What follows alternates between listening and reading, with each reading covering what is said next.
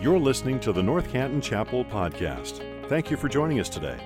The North Canton Chapel exists to make much of Jesus every day to everyone. It's our prayer that this podcast will equip you to do just that. We believe that there's nothing like the church united together in gospel community. We'd love if you'd stop in and say hello in person if you're in our neighborhood. Our gathering times are at 9 and 10:30 a.m. Thank you again for joining us today. Let's listen in. His dimming eyes squinted in the fading light. His weathered hands trembled as he wrote. The words came quickly now. They had to. He was dying, and he knew it. Death had found all of his friends too early, too painfully for most. Of the 12, he was the last one. He had walked with Jesus down dusty Galilean roads. He had rested his head on Jesus' shoulder in the upper room. He sat and ate with him on the beach after that first Easter morning, and now, with nearly 9 decades of life over his shoulder, with a young church under him and a hostile world pressing in around him, the Apostle John had one aspiration: to preach the gospel, pure and simple. I get that. This morning starts our 10-week summer teaching series called 1 John, That You May Know. And I couldn't be more excited. Here's why. I believe the church exists for one reason and one reason only: to become a people absolutely obsessed with the proclamation and the demonstration of the gospel. I think that's what we ought to be about. We are here to orient our lives around one all-important, eternally significant, unavoidable question, and here it is: what will you do with Jesus? If we are not clear on that, if that doesn't get us out of bed in the morning, give us joy for our days and hope for our lives, we are being spiritually irresponsible to light up the dark world around us. What will you do with Jesus? It's the only question that matters. It was the driving force that allowed the church to thrive and flourish in the first century, and it'll be the driving force that allows the church to thrive and flourish in the 21st century. Our world does not need louder opinions crowding the headlines, but lasting truth that captivates our hearts. We don't need something shiny to distract us. We need something deep to define us. We need a clarion call from a courageous voice who can show us how to be rooted in truth and reaching in love. In short, I believe that the church's vitality depends on the gospel's centrality. I'll say that again because it sounded kind of good. The church's vitality depends on the gospel's centrality. And if you resonate at all with those ideas, these next 10 weeks are going to be for you. So this morning I want to introduce you to John. We're going to be in 1 John chapter 1, and so you can turn there if you like. You can flip there on your phone, or you can follow along on the screens in just a few minutes. But while you're turning there, flipping there, first things first, who is John? So on the stage of the New Testament, there are 3 major characters named John. Let's shine a light on each one of them. The first John that we meet in the gospel is John the Baptist. This is Jesus' cousin. He was a preacher, and he was the first to recognize Jesus for who he was. The way he introduced Jesus is he says, "Behold the Lamb of God who takes away the sin of the world." And from that moment on, John the Baptist shifted all of the spotlight from his preaching to Jesus' teaching. That's John the Baptist. But then the third John, the last one that we meet, is a guy also named John Mark. He wasn't one of the original 12 disciples, but he's pretty close. Good friends with Peter and Paul. You meet him in the book of Acts for the first time. Later, God used him to write the gospel that bears his second name, the Gospel of Mark. But that's not the John that we're talking about here. This John, who takes center stage in the New Testament, especially for our summer this year, is John the disciple. We're going to spend all summer with him, so you're going to get to know his heart really well. But for now, just a brief personal sketch. This is the John who, hearing Jesus' call, felt the fishing net slip through his fingers and into the Sea of Galilee. This is John who leaned on Jesus' shoulder in the upper room and begged to sit next to him in his kingdom. This is John who was the only disciple present at the crucifixion and who kind of notably outran Peter to the empty tomb. But it's John's story after Jesus. That's really what's most compelling to me. Because John had actually walked with Jesus, sat with Jesus, and suffered with Jesus, John kind of became kindling on the fire of the early church. He preached the gospel clearly, he made disciples courageously, and he even did prison time for it. Then starting around 66 AD, scholars aren't really sure, John pastored the church in Ephesus after Paul founded it and Timothy led it. No pressure, right? How'd you like to be that pastor? Follow up Paul and Timothy? No thanks.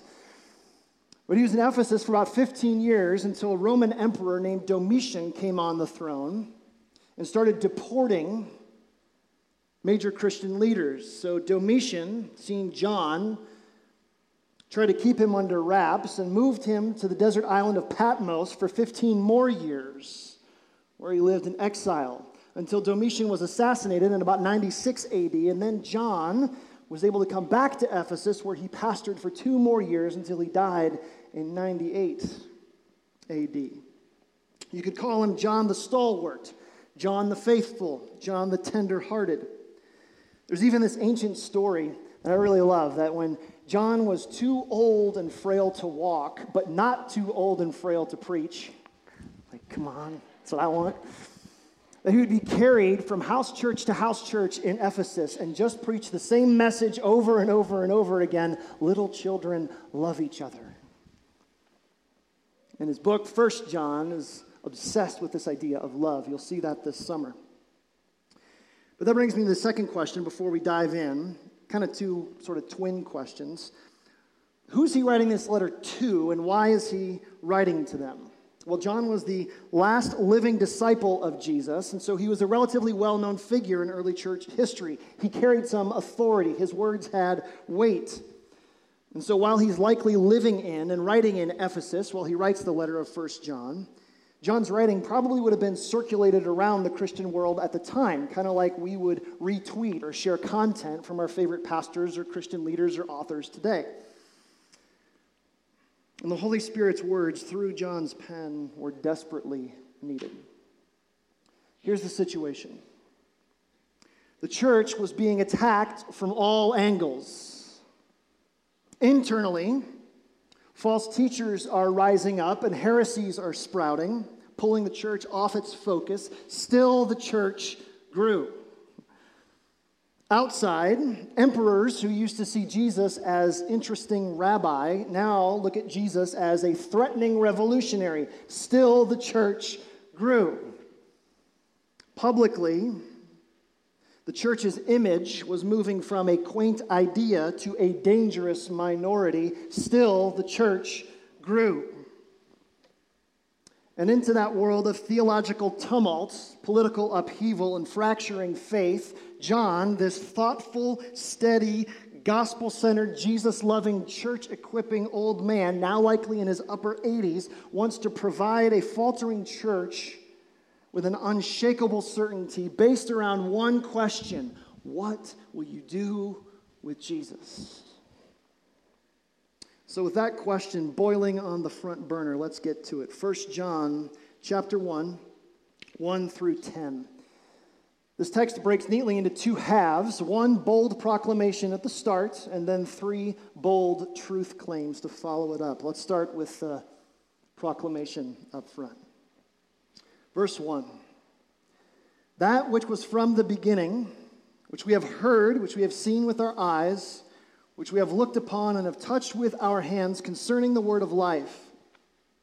The life was made manifest, and we have seen it, and we testify to it, and proclaim to you the eternal life which was with the Father and was made manifest to us, that which we have seen and heard we proclaim also to you, so that you too may have fellowship with us. And indeed, our fellowship is with the Father and with his Son, Jesus Christ. And we are writing these things so that our joy may be complete. Now, I love a good tongue twister, but this is a little over the top. Add to the fact that it's a theological tongue twister. And you're like, that which was we to proclaim to for you. You're like, John, come on, buddy. Like, this is not how you're supposed to start a letter. This is really hard. So, a few quick details just to make sense of this. First, did you catch all like the tactile, like up close and personal stuff that he says here? That which we have seen, that's what we've touched, with that which we've heard. I can't even say it. This is like John being up close and personal with whoever he is going to introduce us to. Now, why is that significant? Because John wants us to know that whoever he is about to talk about is a real person. As real as the person sitting next to you this morning, as real as the Starbucks barista who handed you your coffee, as real as me standing up here talking to you. You know this person, they're real. You can reach out and touch them. So John wants us to know that this life he is about to talk about, embodied in this person he's going to introduce us to, is a real person. Number one. Second little detail, we breezed right over it. How does he introduce it? The very first phrase. He says, that which was from the beginning. It's a very awesome phrase. There's only two other books in the Bible that start that way. One is the Gospel of John, where he says, in the beginning was the Word was with God, and the Word was God. But what other book in the Bible starts off with in the beginning? Tell me. Genesis, right? Now this is John's little clue. He's saying, just like this person I'm going to introduce you to is a real flesh and blood person, he's also eternally existent. He was there in the beginning. And so John starts off this letter with two seemingly impossibly reconcilable truths. He is a real person and he's God. Third detail, that word proclaim. Did you catch that? It comes up in verse 2, it comes up again in verse 3, and then again we're going to see it in verse 5. Now follow me on this. There are three Greek words that John could have used here for the word proclaim. The first one is proclaim with a sense of urgency. Okay, it's the kind of word you'd use if your house was on fire. You go, hey, come on, there's something, I got some bad news, but we got to do something about it, okay? It's typically associated with a warning or like repentance involved. John the Baptist, when he preached, he proclaimed. It was this negative kind of like, repent, the kingdom of God is near. I need to tell you an urgent message. Something bad is about to happen. And we would have expected him to use that here because the gospel is an urgent message and it involves repentance, but that's not what he uses here. The second Greek word that John could have used is almost the opposite of that. It's a positive message. It's like a trumpet blast, like an announcement. And it's the Greek word that you'd use when you were announcing the installation of a new king. It's what the angels said when they announced Jesus' birth, interestingly. It's the word euangelion, where we get evangelism and gospel. These words, it's a positive message. It's a wide word for a wide audience. You may have expected that, but that's not what he uses here. The word proclaim that John uses here is proclaim with factual inspection. This is him saying, not, hey, I've got great news, or hey, I've got terrible news. This is, hey, I've got something I need you to check out.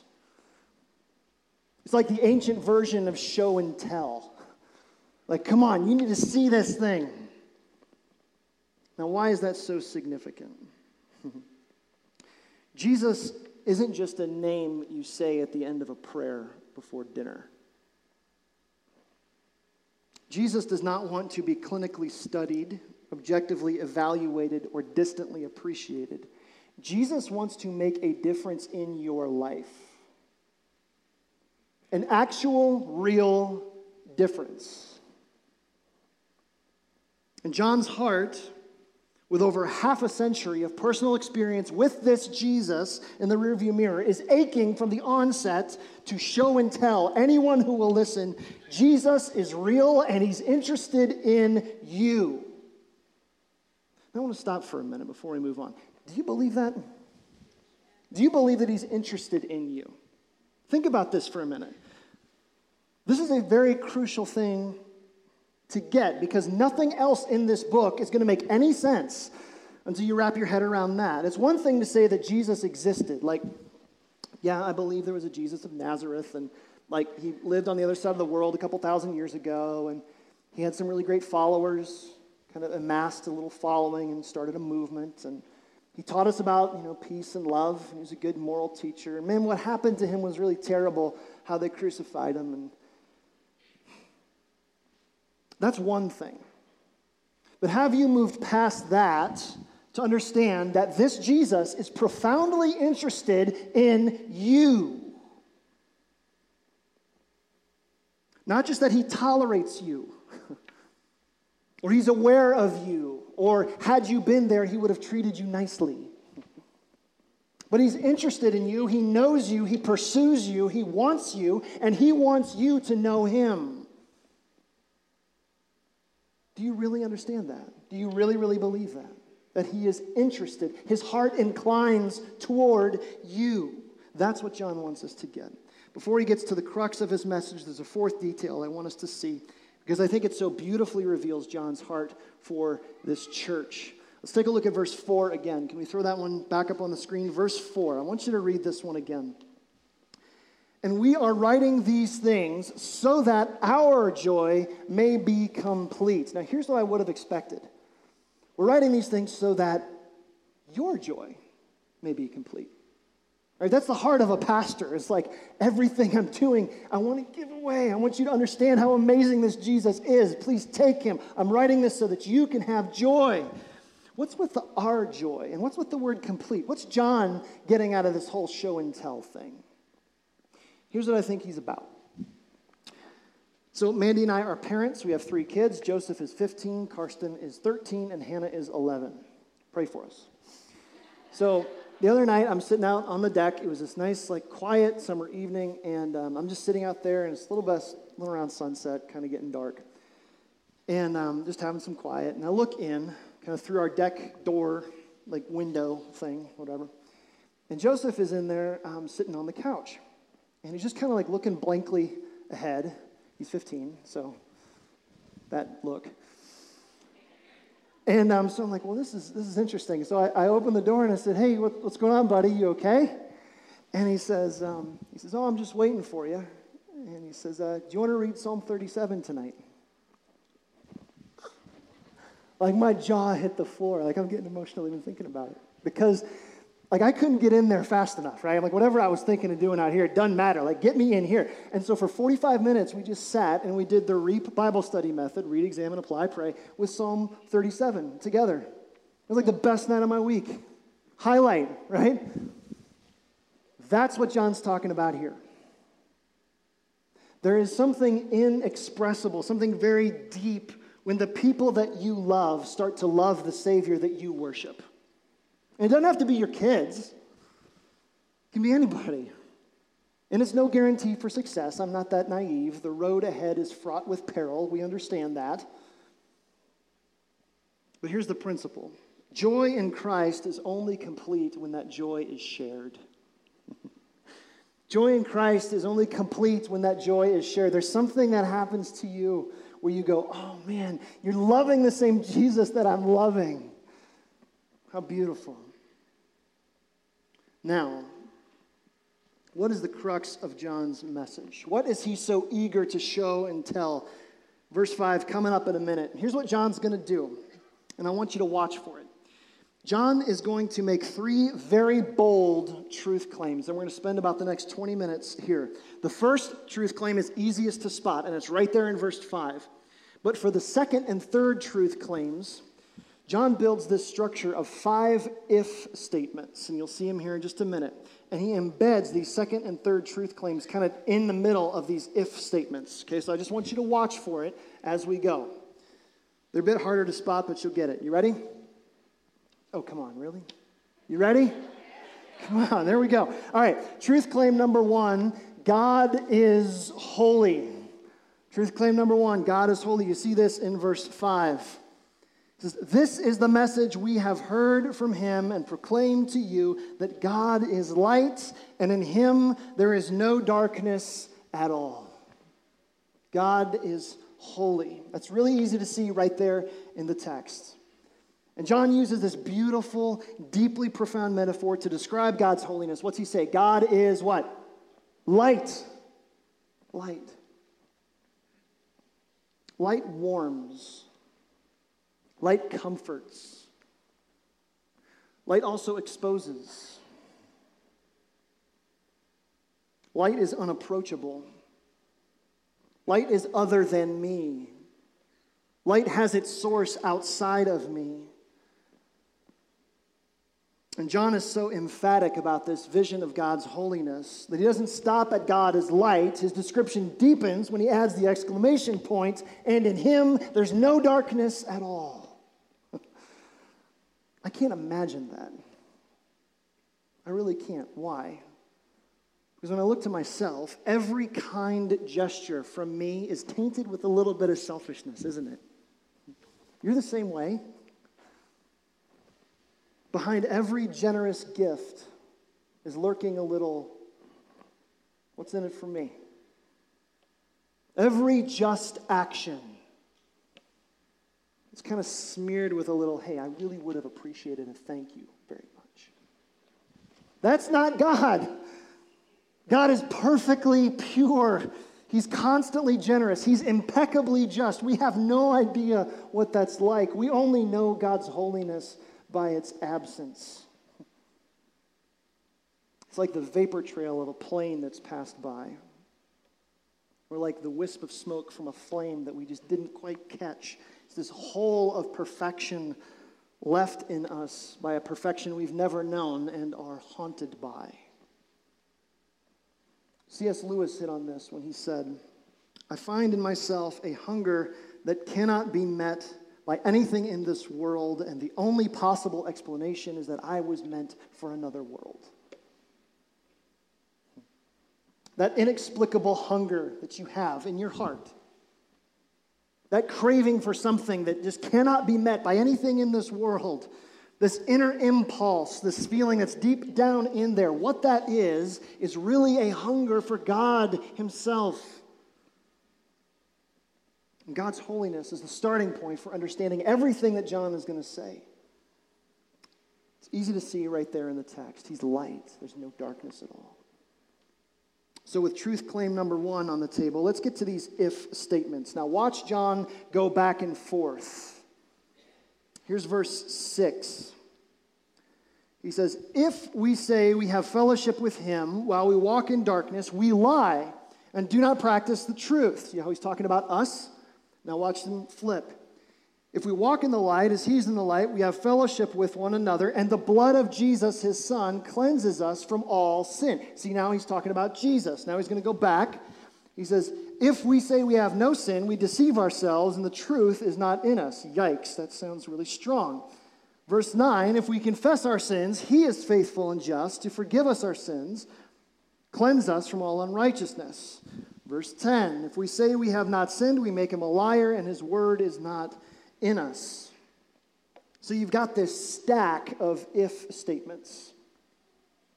Statements 1, 3, and 5 talk about us. Statements 2 and 4 in the middle talk about Jesus. And so since John starts with us, let's start with us as well. Truth claim number 1, God is holy. Truth claim number 2, I'm not. I'm so not. Look at verse 6 again. Let's take a quick peek. Here's what he says. Verse 6. "If we say we have fellowship with him while we walk in darkness, we lie and do not practice the truth." In other words, everybody's a hypocrite. I am not what I project, and neither are you. We're all walking in darkness to some small measure. Join the party. Sounds bad. Get to verse 8. If we say we have no sin, we deceive ourselves and the truth is not in us. Now, this is an interesting one because it's tempting to deny that I have a sin problem, right?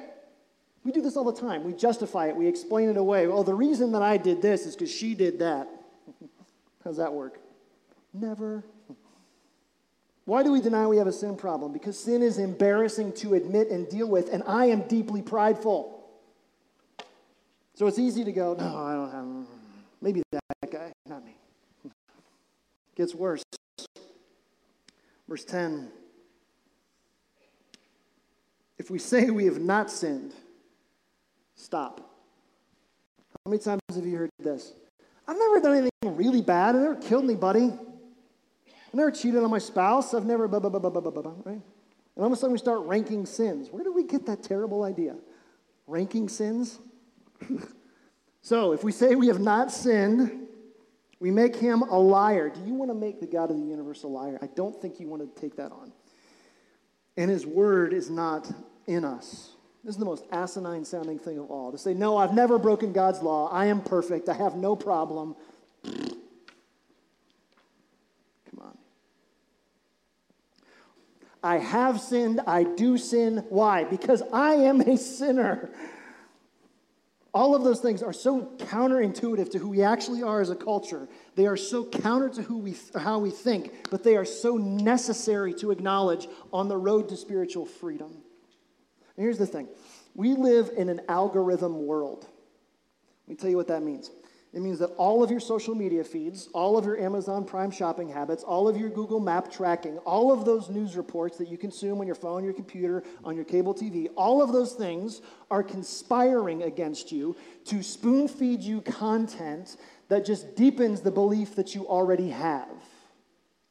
Just to give you more of what you already want. If you don't believe me, quick example. Marshall family is going on a road trip to Colorado this summer, so I am shopping online for Yeti coolers. All right? Oh my gosh, those things are expensive. What in the world? For the next day and a half, Yeti cooler ads show up everywhere. You had this experience? Okay? Your life is conspiring to give you more of what you already want, and so your life becomes this like bike tire that finds this rut. It just goes deeper and deeper every time you get in there until you can't think outside of, reject anything outside of, or accept anything outside of what you already believe. And here's what this has to do with the gospel.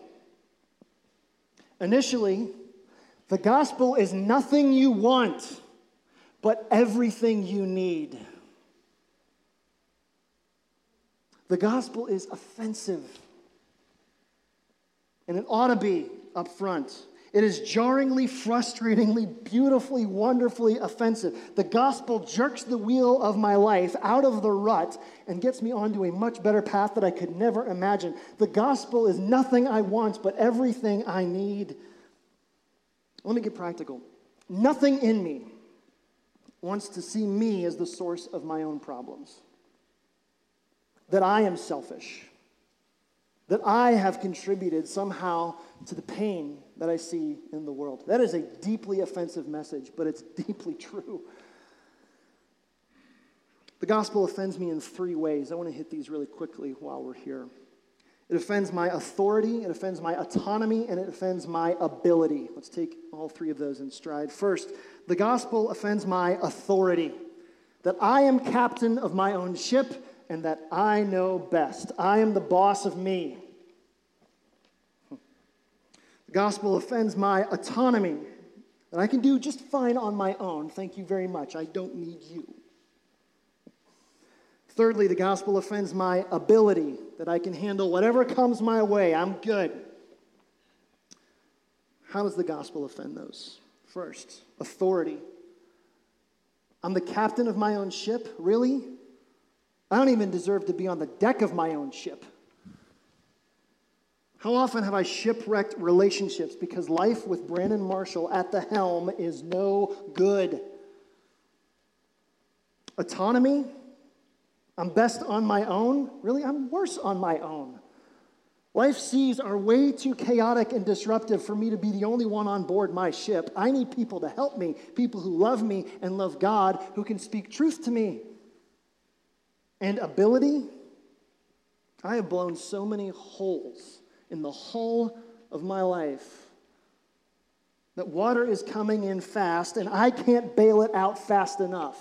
I am utterly unable to save myself from going straight to the bottom. And that is the gospel truth behind authority, autonomy, and ability. Now, here's what the gospel message does first. Until I square with the fact that God is holy and I am not, I will try everything I can to become authoritative, autonomous, and able in my little corner of my world. And when life eventually capsizes my little boat, as it always does, I get frustrated, I get disillusioned, and I get bitter. Anybody relate to those feelings? Sure you do. That's our world right now. Frustrated, disillusioned, and bitter. And that's not the worst part. Because when those calcify and you sit with those feelings long enough, frustration, disillusion, and bitter grow up to become anger, fear, and isolation. Tell me we're not on the cusp of that. And John's word for me and my word for you is that you were made for more than anger, fear, and isolation. But you don't get over those things by pretending they're not there or sweeping them under a rug or trying to muscle through them. You've got to let Jesus take them from you. Releasing my authority over my own life, repenting of my autonomy, and confessing my complete inability. And that leads to truth claim number 3. We've established that God is holy. That's truth claim number 1. That I am not. That's truth claim number 2. Which on their own leaves us like completely hopeless and powerless and like wallowing in our own worthlessness. But guys, there is hope. Verse 7. Here's what he says. If we walk in the light as he is in the light, we'll have fellowship with one another. Okay, sounds great. How? The blood of Jesus, his son, cleanses us from all sin. And then down in verse 9, if we confess our sins, he's faithful and just to forgive us our sins and to cleanse us from all unrighteousness. That's the third truth claim, that Jesus is able. And that is the gospel. That word cleanse shows up there twice. It's pretty important. Whenever you're studying your Bible, look for words that are repeated. Cleanse. What's that mean? It means that dark spot lurking in the hidden corner of Brandon Marshall's heart can be made clean. Cleanse. That deep secret that you swore you would never tell anybody, you don't have to live in fear of that anymore. Cleansed. It means that long ago regret that you wish you could take back, you don't have to be a slave to that anymore. Cleansed. How? It's right there in the middle of verse 7. What's he say? The blood of Jesus Christ, his son. Sounds gross. How's that work? Here's the deal. Let's line these up. God is holy. He can't be around sin. I am so not. I am steeped in sin down to my socks. And the only way I can be made clean is by the blood of a perfect sacrifice, a spotless lamb, like John the Baptist would say, a sinless life, Jesus, the Lamb of God, who takes away the sin of the world. Again, Jesus is able. Not Jesus plus my good behavior. Not Jesus plus my intentions. Isn't it interesting how the New Testament letter that is obsessed with this idea of love begins with such a high and lofty view of God? Why is that? Like when I think of the word holiness, God's holiness, I typically pair it with these other like hard attributes like wrath and sovereignty and power.